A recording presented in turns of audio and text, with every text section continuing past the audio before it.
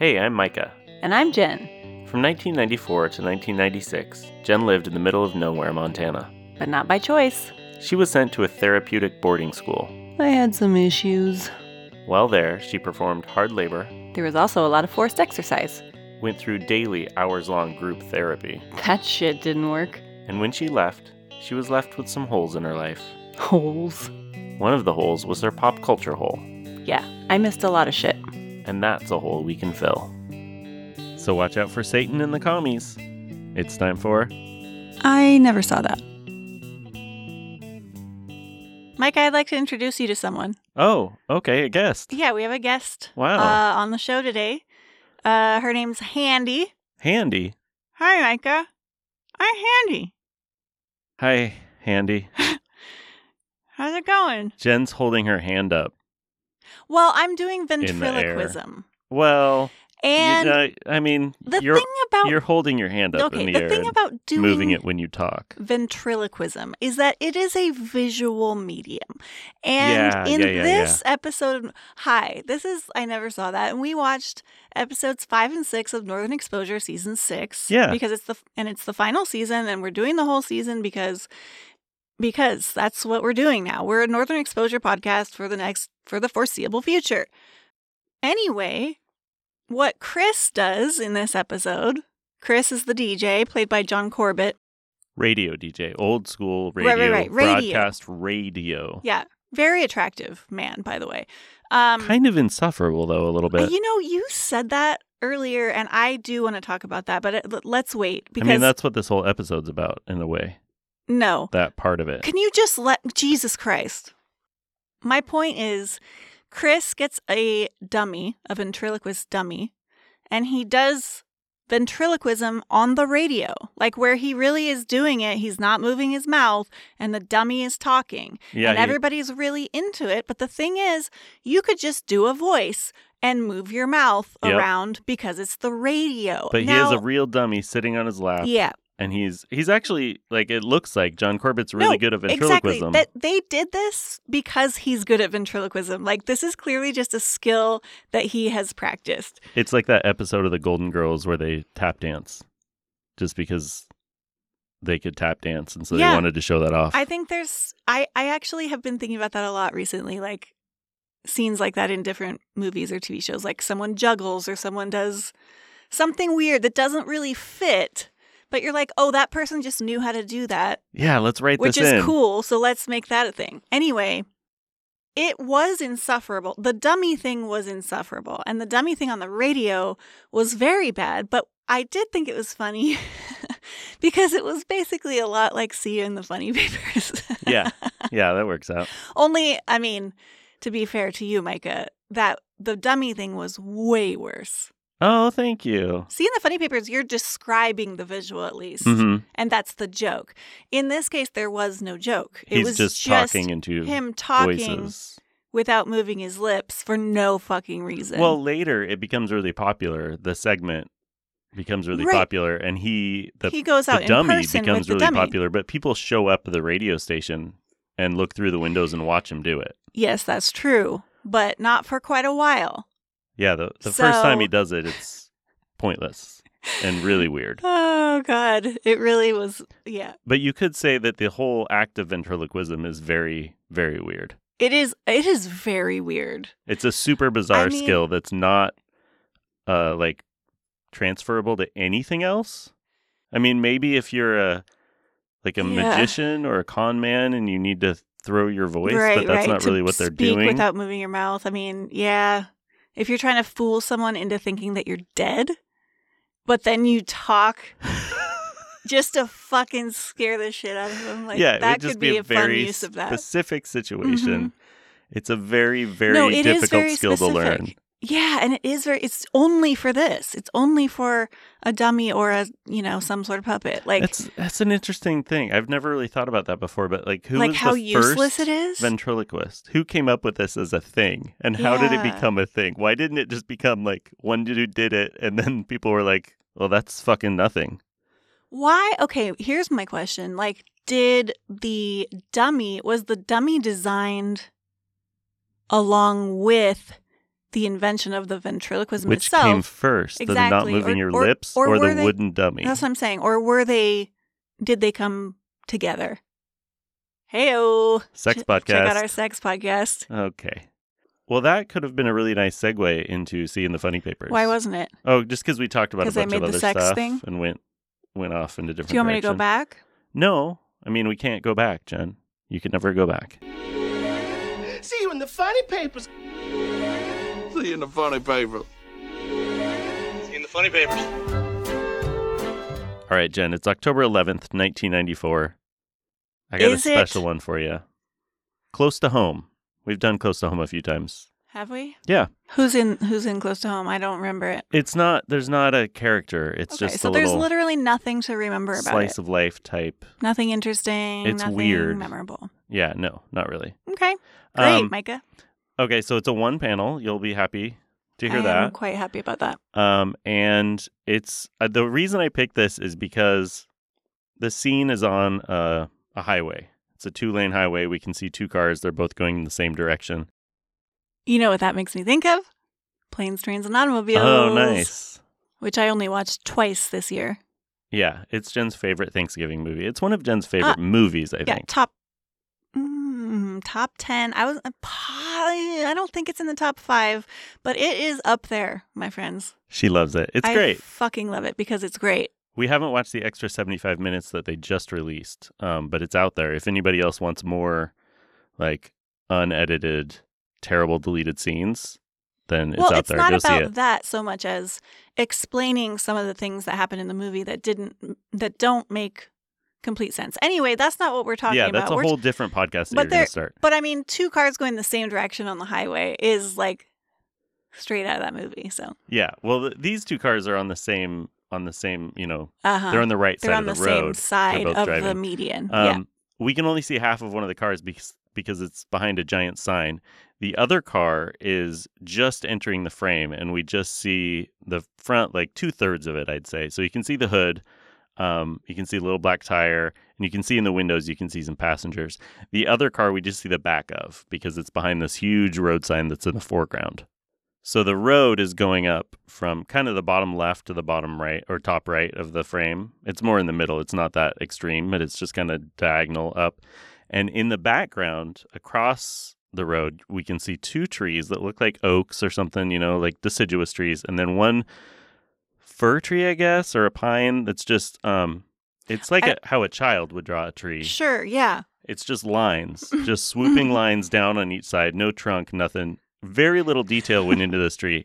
It very well could just be like a stick with a whole bunch of rope hanging off of it. It's like how I draw trees. I don't know. This is pretty bad. It's pretty shitty.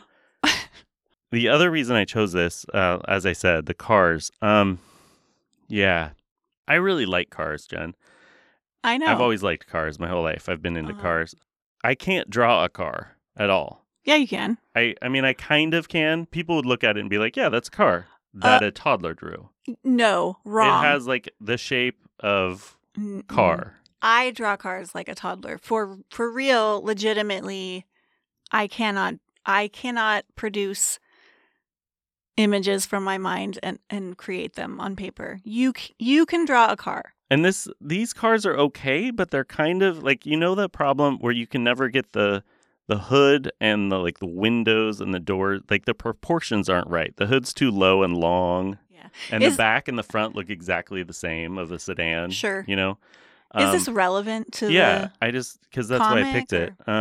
So these cars are very tall and boxy, and the hoods are flat. Like there's no slope up. Like most hoods kind of slope a little bit. Yeah. Hoods are totally flat. And the hood itself, I can see is there because there is a straight line. It's just a rectangle right on top of the middle of the front of the car.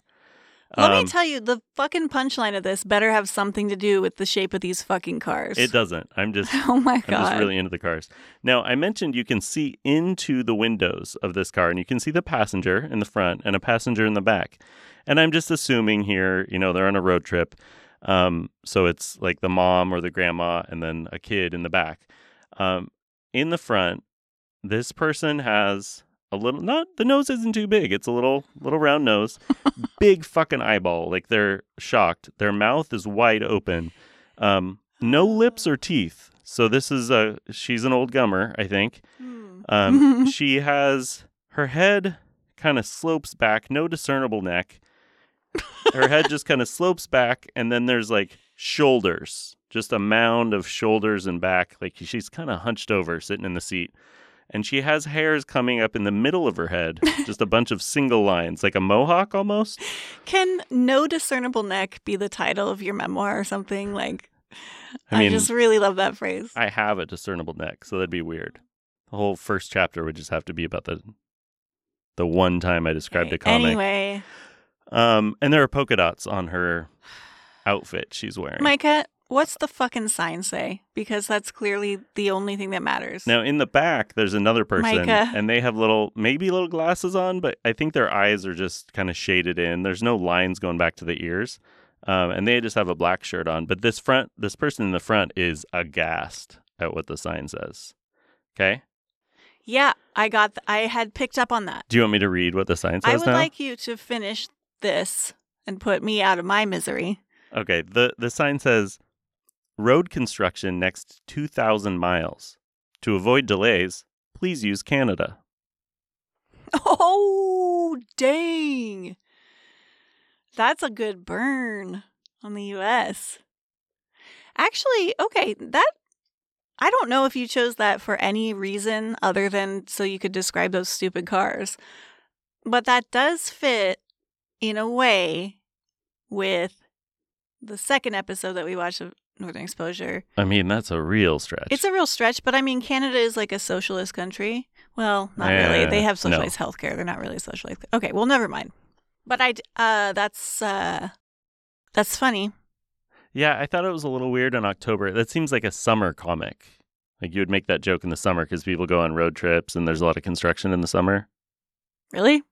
There's only construction in the summer? No, there's construction all the time, but they do major freeway projects in the summer because it's warmer in some and places they can that's work when longer. You can do it, yeah. Huh. You know, John Candy is also from Canada, and so that also ties planes, trains, and automobiles right back in here. Yeah. Wow. So many connections. I appreciate that. Mm-hmm. Okay. Well, north of Canada, there's a state called Alaska, and there was a show set there. Well, it's west of Canada. And northwest of Canada. Okay, depending on, yeah. And there's a show set there in the 90s called Northern Exposure.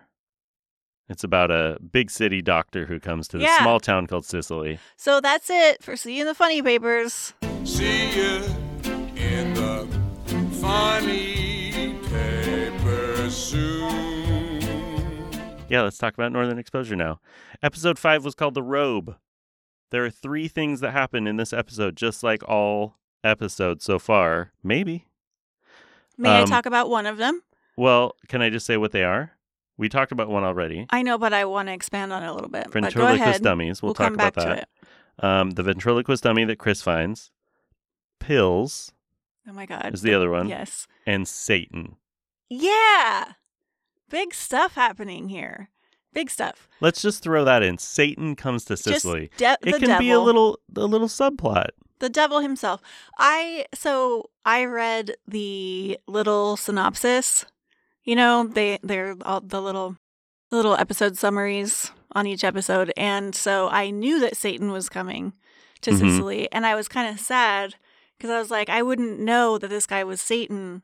But then he says it within like 5 minutes. Right away. He just comes out and says it. Yeah, he also has a goat in his car. He does have a goat. He has a goat on a leash. But I would goat? See, I don't think I would have immediately assumed Satan. Although he did then make a guy fall off his bike, just by looking at him. So maybe I would have put it together. He's a Whirlpool salesman.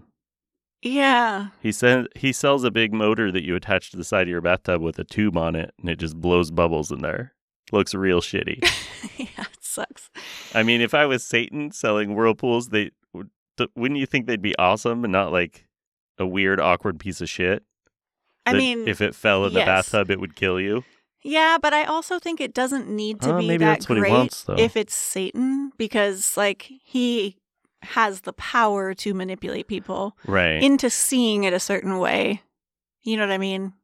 Which is what he does. It's basically like a MLM. Like he hosts a little party Yeah. and tries to sell it to all these ladies. But he takes a particular interest in Shelley. Yes, he does. And he gives her a Black Sabbath tape, which I thought was very funny. A bootleg from a show he was at. I thought that was hilarious because it's the devil's music. That's pretty much it about that storyline. I don't care about it other than that. Nothing happens. He tries to get her to burn a robe and yada yada. She's innocent, and so he's into her because he wants to turn her evil. Turn her soul. And so he basically asks her what her fate. He tries to like assault her at one point. Yeah, he like comes onto her. Yeah, but then he grabs her. It's gross. And Holling is in the bathroom, like it's in her house. He just comes in. It's fucking weird and gross. So then to make it up to her, he asks like, "What's your biggest dream?" And her biggest dream is that the brick will become a casino. A big fancy casino. So he says, "What's Holling's favorite thing?" Or what do you hate or something? I don't know. What bugs you about Holling? And she says he has this robe that I hate, but he loves it. And he says, "You have to burn it, and then I'll turn the brick into a casino." Right. Just as a reminder, because it's not really easy to watch this show. You'd have to like really work hard to go back and watch these episodes along with us or whatever. So if you can check it out on DVD at your local library. If you haven't watched it or you don't remember, Shelley is the very young woman who is married to the very old man, and they run a restaurant together, and it's called The Brick. Yep. So that's who we're talking about. Anyway, she wants a casino, and she has a dream about it where it seems very real, and all her dreams come true. And so, he says, all you have to do is burn this robe. Yeah. That Holling loves. And guess what? She can't bring herself to do it. She starts to do it, but then she puts it out. She's too pure. So she doesn't get her fucking casino. So. And Satan leaves town disappointed. Yeah, it's kind of stupid. I mean, it's really weird. And it's odd to me that they threw in this concept of like Satan coming to town as just a subplot. Yeah, that's the thing. Like, that doesn't go anywhere. They didn't like this show. A note that I took on episode 6, which is the next one, was that they really commit. Like they go big, they go balls to the wall. But with that particular thing, it was kind of like you had this opportunity. Like I was kind of excited. Oh, Satan's coming to town? Okay. But nobody notices that it's Satan except Shelley. I think she tells like Ed figures it out. Ed, of course, always knows. Ed knew. He's like, oh yeah, that makes sense. But it's not a big deal in town. It's just Shelley. Ed is the Tlingit man which is the tribe in this town and the surrounding area. But he is becoming a shaman, and he is also just the most wonderful character and always knows what's going on and can see things and sense things that other people can't. There was one funny moment when Shelley was looking through books. I don't know what book it was or where she was. It wasn't like in the library. It was just a big old book, and she looked up the devil, and there's all these like wood prints, like engravings, pictures of the devil through the years and stuff. Right. And then they look at one and it's like, oh, it looks exactly like this dude. And it's this guy. He's just like a little bald dude with glasses. He kind of looks like Micah a little bit. It's Charles Martin Smith is the actor, and he was in American Graffiti. He was much younger. And he was in Never Cry Wolf, which is another movie that I really liked when I was a kid. I remember watching it. I was just kidding. You're way cuter than him. But I'm just saying like probably about the same height, bald, glasses. And he has like a little round nose. He's like a little comic strip character. He could be in the Funny Papers. Yeah, so that's the devil storyline. And I don't know. I felt like it was a little bit of a missed opportunity. Like I guess the point is, it's possible for the pure of heart to stay pure of heart. Yeah, they do commit hard to these really extravagant supernatural things that are metaphors that are it is really strange. Like they're all just metaphors about how these people are feeling. So I feel like I like it, but I also feel like it kind of cheapens it. Like I wish it was just more realistic, and I like the whole show, you could mean? Identify more with the people then. You know what I mean? Like it's fun and it's funny, but they're always trying to make these big points. Like Joel, again, we'll talk about this in episode 6. It's all about him staying there and Yeah. like, That's there's- again, it comes down to that, which is funny in that one Yeah. because Anyway, we'll get back to it. But yeah, I don't know. I understand what you mean. Yeah, the supernatural things are cool, and it gives them an opportunity to do like different characters. They've done this several times already, and I remember we were so naive and innocent, Jen, at the beginning of this. We were like, are all these episodes so wild? But they really like having the characters in the show play other characters that are kind of parallels Yeah, to they their do like character doing in that a lot. town. And it gives them an opportunity to do that and be funny, but it's weird, I think. It's not always little bit. funny though. It's not always for laughs either. Okay, can we talk about the pills a little bit? And then because I Yes. wanted to come back to the ventriloquist last for this one. The pill one is so frustrating. It's very frustrating to watch. For several reasons. First of all, Joel Fleischman, he's the doctor in town. He's played by Rob Morrow. He came from New York to this little town because they paid for his med school or some shit. And when he applied for med school, he applied to Yeah. John Hopkins They University. call it John Hopkins. It's actually Johns Hopkins. He does also say Johns Hopkins, but a few times he says John Hopkins, yeah, but which anyone who wanted to go to Johns Hopkins Medical School would not ever call it John Hopkins. right, but he's an actor and didn't actually want to go there, and they didn't apparently do any research whatsoever. But Let's retake That's not that the one. You said point. John Hopkins? No, nobody cares. not the point. The point is he's now been asked to facilitate an experiment for Johns Hopkins University. Yes. And the experiment is that he has 2 pills. It's like a cold medicine, Yeah, right? Is it? Is that what it is? It's like to keep you from getting colds or something. Yeah. So one is to keep you from getting colds or to treat a cold or to give you energy or I don't know because it does weird things to people. But Well, it's all, yeah. well, this is the thing. So there's that pill and then there's a placebo. Okay. Yeah. And so he is randomly, giving out the real pills and the placebos and Well, at first he's sorting them with all of the pill bottles No, open on I the know. table. I'm getting there. That's how you sort things. You get 2 big bags of pills. No. You open all he the pill has bottles 2 and you sort them No. on one side Well, yeah. and then the other side. But he has 2 giant jars of pills that are open. The lids are off. They're just sitting on the table wide open. And he's in his office. And like 100 little pill bottles. Yes. And they're all halfway full. Like he's just doing Not- them one at a time. One for you, Not one covered. placebo. Not one for covered. you, one placebo. all Like, wide open. This All is wide the open. most inefficient and stupidest way to do it. Well, the reason that it's so frustrating It's the best for comedy, though. is because he, of course, ends up leaving the office and Ed is in there. I don't remember why. It doesn't matter. But Ed, basically he's like, oh, I got to step out for a minute. Ed, can you watch these pills? So can these things really keep you from getting a cold? Well, I mean, we don't know that. That's why we're running the test.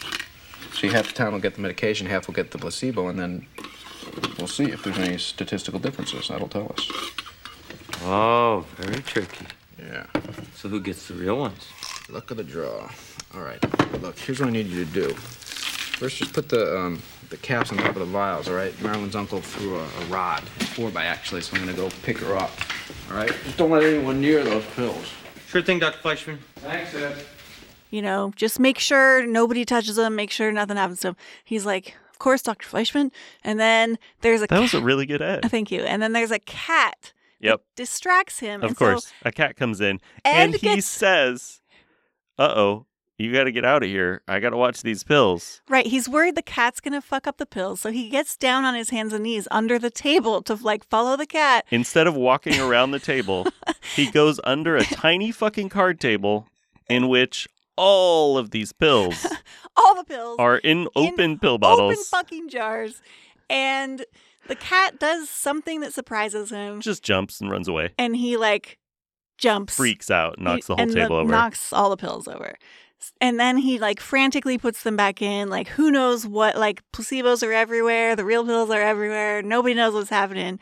And that's that storyline, basically. I mean, he comes clean about it in the end, but He feels really bad. He Of feels course. terrible. He's Ed. Yeah. And Joel's pissed off. But yeah. they make up at the end because Ed comes and tells him he's sorry. And that's basically it. But it's funny because it all comes down to Joel's ego anyway for him. It's not really Yeah. that he even cares about the experiment. He's just trying to impress these people who didn't let him into their med school. Yeah, it's all about Johns Hopkins. And so he's like appalled that now he's going to look like an idiot in front of these people. Yeah, in the But yeah, meantime, also- there's like Maurice thinks that it's Yeah. giving him more energy and his hips don't hurt or some bullshit. Like it's causing these miraculous things for people. Yeah. The pill that they took. But of course, in the end, he has no idea who took the real pill. So Yeah, so it was all a waste. And it was just, that one was so predictable and so silly. Like, why even, it wasn't interesting in any way. It I was just know. Joel being an asshole again. this is the thing is like what not everything has to have a fucking moral or whatever or like a message, but I usually am looking for some, like, what are we going for here? Like, what does this say about these characters? And I think it says a lot about Joel's ego, and I think it says a lot about Ed that he has to tell him the truth in the end. Like he doesn't for a while. Like he lets him give Yeah. pills out and everything, but There's also another little part of this that I thought was good only because Marilyn's involved. But Maurice convinces Hayden to break into Joel's office to find, I don't know, the formula for the pills or something. yeah. And he wants to have his friends. He has connections in Swiss I don't know. So Hayden breaks in and Yeah, because he wants to recreate the pills, right? breaks a bunch of stuff, and he takes something. And Joel's in there trying to figure it out. He's like dusting for prints, and he's got all this stuff. And Marilyn's like, "It's Hayden. I found his matchbook on the floor." Well, but they make it seem at first like she's just this like Yeah, magical, indigenous woman like with spiritual powers, and she can sense who it was. But she's like, it was Hayden. yeah, she's great. I found his business card. I love her so much. It was his matchbook. Sorry, his matchbook.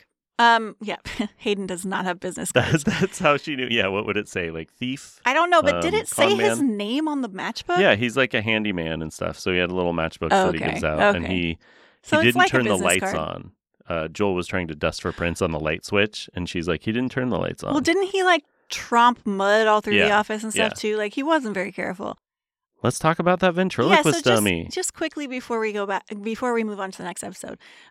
I actually I hated the dummy. I really hated it. Have I you hated ever it when he was liked a on the- ventriloquist dummy? on the radio. No, it's not. I mean, as a child, there was a period I remember being very impressed by this dude who could do that. His name was Jeff something. I don't know. And I thought that was really cool. But that was like when I was like 10, and I haven't really been that into it since then. So I wasn't into it for Yeah. any reason other than where it ended up going. Because what ends up happening is that the dummy, whose name I can't remember, Chris gives it a name. Esau. Esau, thank Yep. you. So biblical for some reason. I Yeah. don't know where that came from, but Esau ends up being very popular because Chris, the things that Esau says are funny, and people really start seeing it. They start seeing him really as a separate entity, like people Yeah. kind of do with dummies and ventriloquism, right? Like that's the idea, Well, and Chris is very philosophical and verbose. right? And always has tons of different references and connections to things. He's and a very deep thinker, a Yeah. very big thinker, and Esau is much more grounded and simple and straightforward and common sense in his advice. He starts giving out advice on the radio show. right. Callers call in, and Chris will say, well, Cicero would say this, and this person would say this. And Esau is just like, you should do this. Right. And he's funny about it. But Walt, is it Walt, the old guy who is with Ruth Ann? Yes. They own the hardware store together or whatever. Walt invites Chris over for dinner, and Chris is like, oh, that's so nice. Like, why are you inviting me? And he's Yeah. like, make sure you bring Esau. Yeah. So basically what ends up happening is Chris goes over there for dinner, and he brings Esau, and it's all chuckles and fucking giggles. And then Chris is trying to have an actual, like, real conversation with them. Yeah, at and he dinner. puts Esau down. And like they're all like, I Let's don't just care. go to bed. You know, all kidding aside, Ruth Ann, Esau makes some very good points. That whole Western Ptolemaic view of the world with ego at its center, you know, I think it's half the reason we've dug ourselves so deep, you know what I mean?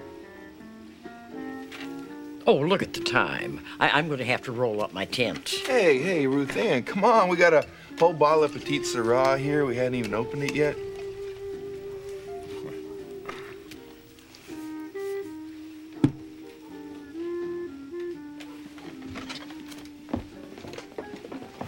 Forget the wine, son. I want to talk about polystyrene versus pine in the dummy-making industry. Why? Is that a controversial issue? Genetic engineering? Don't get me started. And okay, so you called him insufferable earlier. And here's what I think about Chris. I personally I think Chris is one of my favorite characters. He can't help it because he's always thinking about big things and like kind of the deeper meaning in things. And so yes, I do think it can come across as insufferable, but it's also like what makes him really special and lovable. And I feel like I relate to that in a really big way. Like, I think that I am insufferable, and what makes me insufferable makes me also lovable a little bit. I mean, maybe I don't think you're insufferable, but that's kind of you to say. I think Chris. I just said that because his character is kind of No, I know. insufferable in the show, and everybody everything is a loves philosophical, him yeah, and thinks he's really sweet Yeah. and stuff. But yeah, anybody asks him a question or says anything, and he just goes off on this weird philosophical tangent. yeah. And So it happens in the next episode too, and Maurice tells him like, Yeah. no more philosophy. right. But so anyway, what I was getting to is that at the dinner party, he's trying to talk to them about something that matters to him. I can't remember what it was. They just like don't hear it. They're like, I don't give a fuck. And so he brings out Esau to basically say the same things, but in a dumbed down way. And that's where it ended for me, was like, oh man, this is like great commentary on how much you have to do that to get people to listen to you. Yeah. If you have big thoughts and ideas about things, people But don't want to fucking hear it. I felt like they also disagreed sometimes, and it was just Him it was and more Esau? about and it was about style, but it was also like they were saying different things. It was like Chris's own inner turmoil. Yeah, or just another way for Chris to always hedge his bets, because that's what he's always doing. He's talking about both sides of everything and consider this and consider that. But then Esau says it in a snappier, funnier way.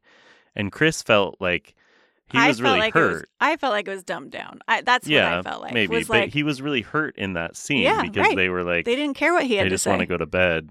And as soon as he picked up Esau again, they're like, yeah, ha ha ha.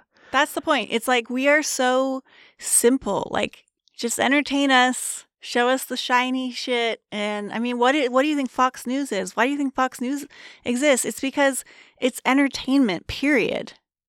You know what I mean? Yeah. Anyway, so that's why I thought that was an interesting plot line, even though it was super annoying also at times. Two other notes that I have about this episode, and then should we move on to the next one? So the first one is in the casino dream scene that Shelley has, there's a comedian, like a bad comedian, that's up doing terrible one-liners, and it's Shecky Green, which he was an old like Vegas comedian, or he's just like terrible jokes. But he's the opener for Chris and Esau in the dream, who are like a big deal, huge deal, and they're wearing tuxes, and it's hilarious. The other note that I had is just a Chris haircut update. Yeah. Maybe we need to make this a segment for this Northern Exposure. We need to comment on it every time, but we also need to catch people up. So, like, his hair was short in this one. His hair is a different length every episode. Yeah. Last episode, it was long after having gotten it cut in the previous episode. This episode, it's somehow short again. Yeah, it's been a whole bunch of different lengths. In the next one, it's long again. Yeah, it's super long and short. I don't think it was ever short. I think they had it really like slicked back and possibly in a little ponytail that you couldn't see back there or something. His hair is all over the place. So, episode 6, Zarya. Zarya. And we don't know why it's called Zarya. No, we don't. Maybe some, like, Russian historian that's listening right now could tell us. We do, we have a big contingent of Russian historians who listen to this podcast. Mm-hmm. They're always talking about... They're always historian... Lenin and... Up the Russian... Marx. Things. Stuff like that. Means of production. Anyway. Russian nesting dolls. I mean, I have more questions. Other things. I have more important questions than why the episode is called Zarya. But... Hit me. What are they? Well, why the fuck... Okay. You said, why are they speaking English? My question is, why are they speaking English in British fucking accents? Like, because those are foreign people, Jen. No, in movies and TV shows. This irritated me. Foreigners have British accents. This irritated me because they Any committed. foreigner. This episode is like a big, it's like an epic movie of an episode. And they really, again, they commit to it. They commit to like the old fashioned costumes and the lighting. Was it black and white? No, it was like wasn't black and white, but it was yeah. The lighting was different. They did all this stuff, all these details, and then the Russian princess Anastasia speaks with a British accent. Yeah, and some of the other people speak with weird accents, like I don't know. Why? That's not a hard. Why? Well, why Jen, can't you just find an actress who can do a fucking Russian accent? Because in the mid-90s, there weren't a lot of Russian people that had come over yet after the fall of the Soviet Union and everything. They were still there, and they were... it was basically Yakov Smirnoff was the only one, so it would have had to be Yakov Smirnoff. Fine. Make him the fucking princess then. I don't care. I'm just saying it was so annoying. Yeah, that's always annoying to me. Like, I don't know. That bothered me. I think the guy that played Lenin is actually British too, and he looked like Lenin. And so was the other guy, the other dude that Michael DeBar, yeah, I think his name is. He's the guy who looks like Russell Simmons. Nope. Nope. He's the guy who looks like Richard Simmons to me. Oh, he does. He might have played Richard Simmons in something. No one's ever played Richard Simmons in anything, I don't know. Jen. I just, when I see him, I'm like, Richard Simmons. But I also... Maybe Saturday Night Live. I don't know. I don't know. Anyway. No, he does look like Richard Simmons. I've never thought about that before. He doesn't have the big afro. That's all I think about. He was in MacGyver. That's where I mostly know him from. I'm still not sure what I know him from. But he played Murdoch in MacGyver, which was like the big evil villain that would show up every once in a while. In my mind, he is a villain. He's villainous, so I've seen him in something where he's like a bad guy. But doesn't matter. Regardless, this episode is all... So it's basically Marilyn... Okay. Marilyn's leg is hurting. Yep, that's it. That's what drives everything in this episode. Drives it. Her leg is hurting. She goes to Ed and she tells him, my leg is really hurting. And she's been having dreams about her grandfather and this story that he told her when she was a kid. But she can't remember the end. She can't remember the end. Yeah, right. But she's convinced that the reason her leg is hurting, it's not a physical issue. It has to do with this story that her grandfather told her. So Ed takes video of Marilyn telling this story. No. Film. I'm so sorry. He has a film camera. What's the... Okay. Who cares? What? Well, it's a big deal. Video and film are that different? Yes. I mean, he does have like the actual reels of film. Yeah, he has an old film camera and he shoots it. And then when he's watching it, and he's just interviewing her, he wants to make this film and have it be medicinal, he says. Because he's studying to be a shaman and he wants to draw out the story and learn about it. Yeah. And so he interviews her, but then when he's watching the film later, he's really into film. That was something that I think was emphasized more in earlier seasons. Yeah. But because he's like, have you ever seen a John Cassavetes film? Yeah. So when he's watching it, when he's watching the footage later, there's a line down the middle or like on the side of Marilyn's face. And Chris is there too, because Chris wants to borrow a different movie. And he's like, what's that line on there? And he's like, it's a scratch on the negative. And he's really disappointed because it kind of ruined his film he was making. But it's black and white. He's watching it on this little tiny screen. This big like projector thing that just has a little, it's really cool.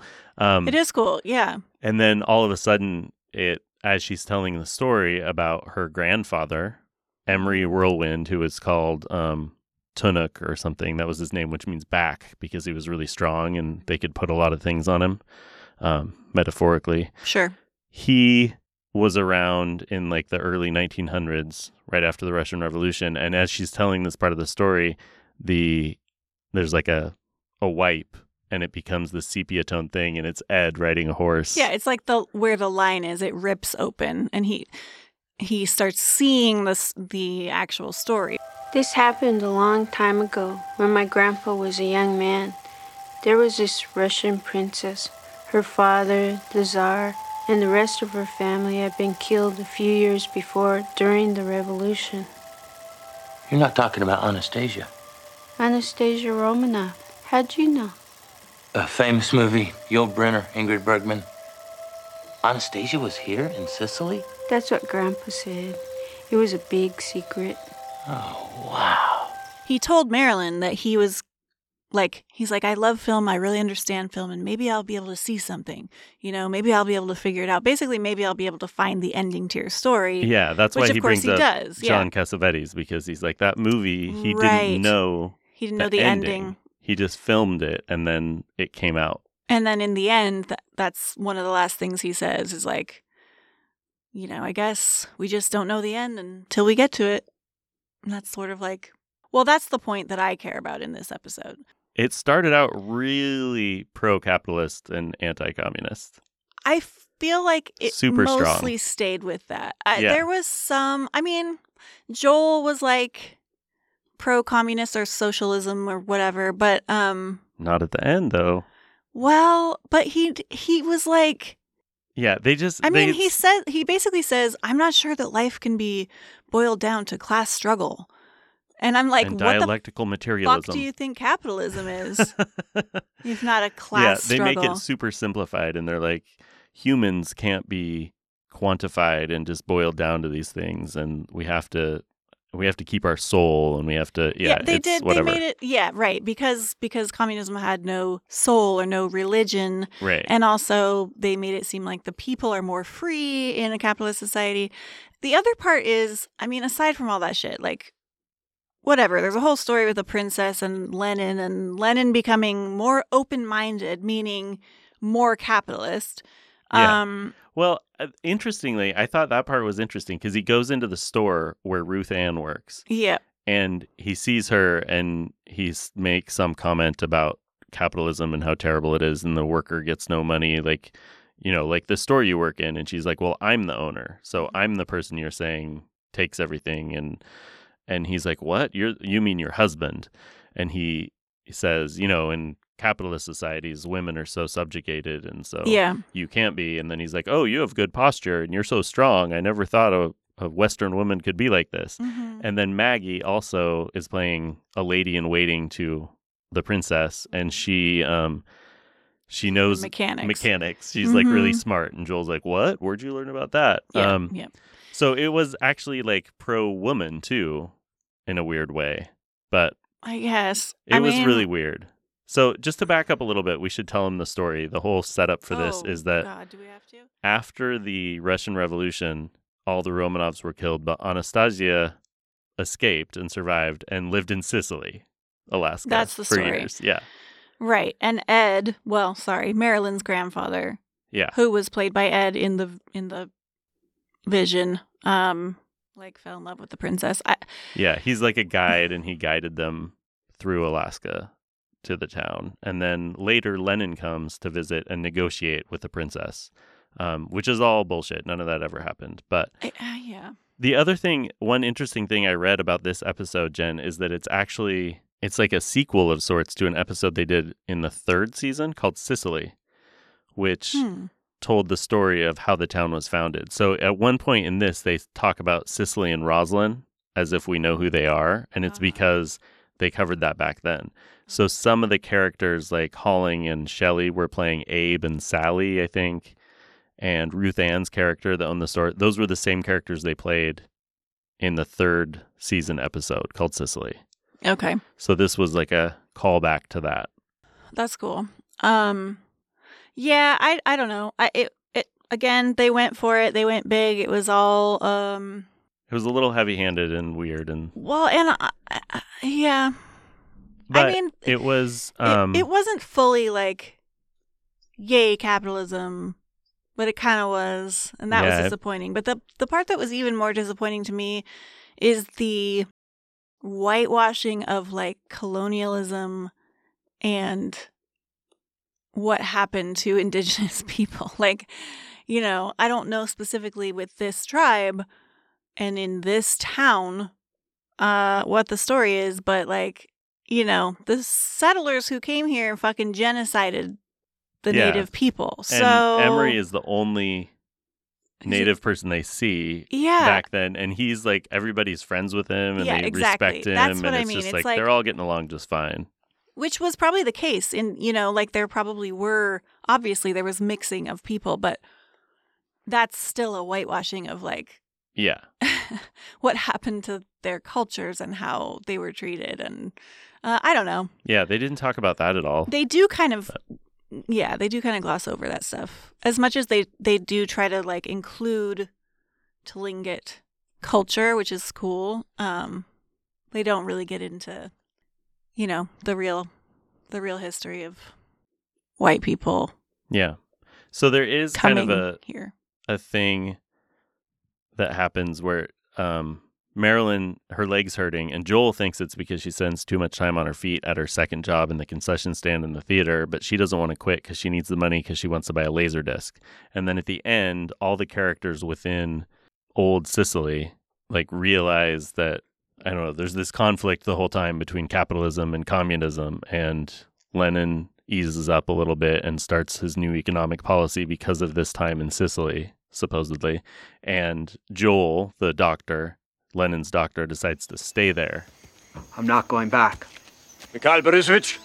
Please, understand, it is not that I have lost faith in the revolution. It is, as a scientist, I am not sure anymore that life can be reduced to class struggle, to dialectical materialism, or any set of formulas. Let's go.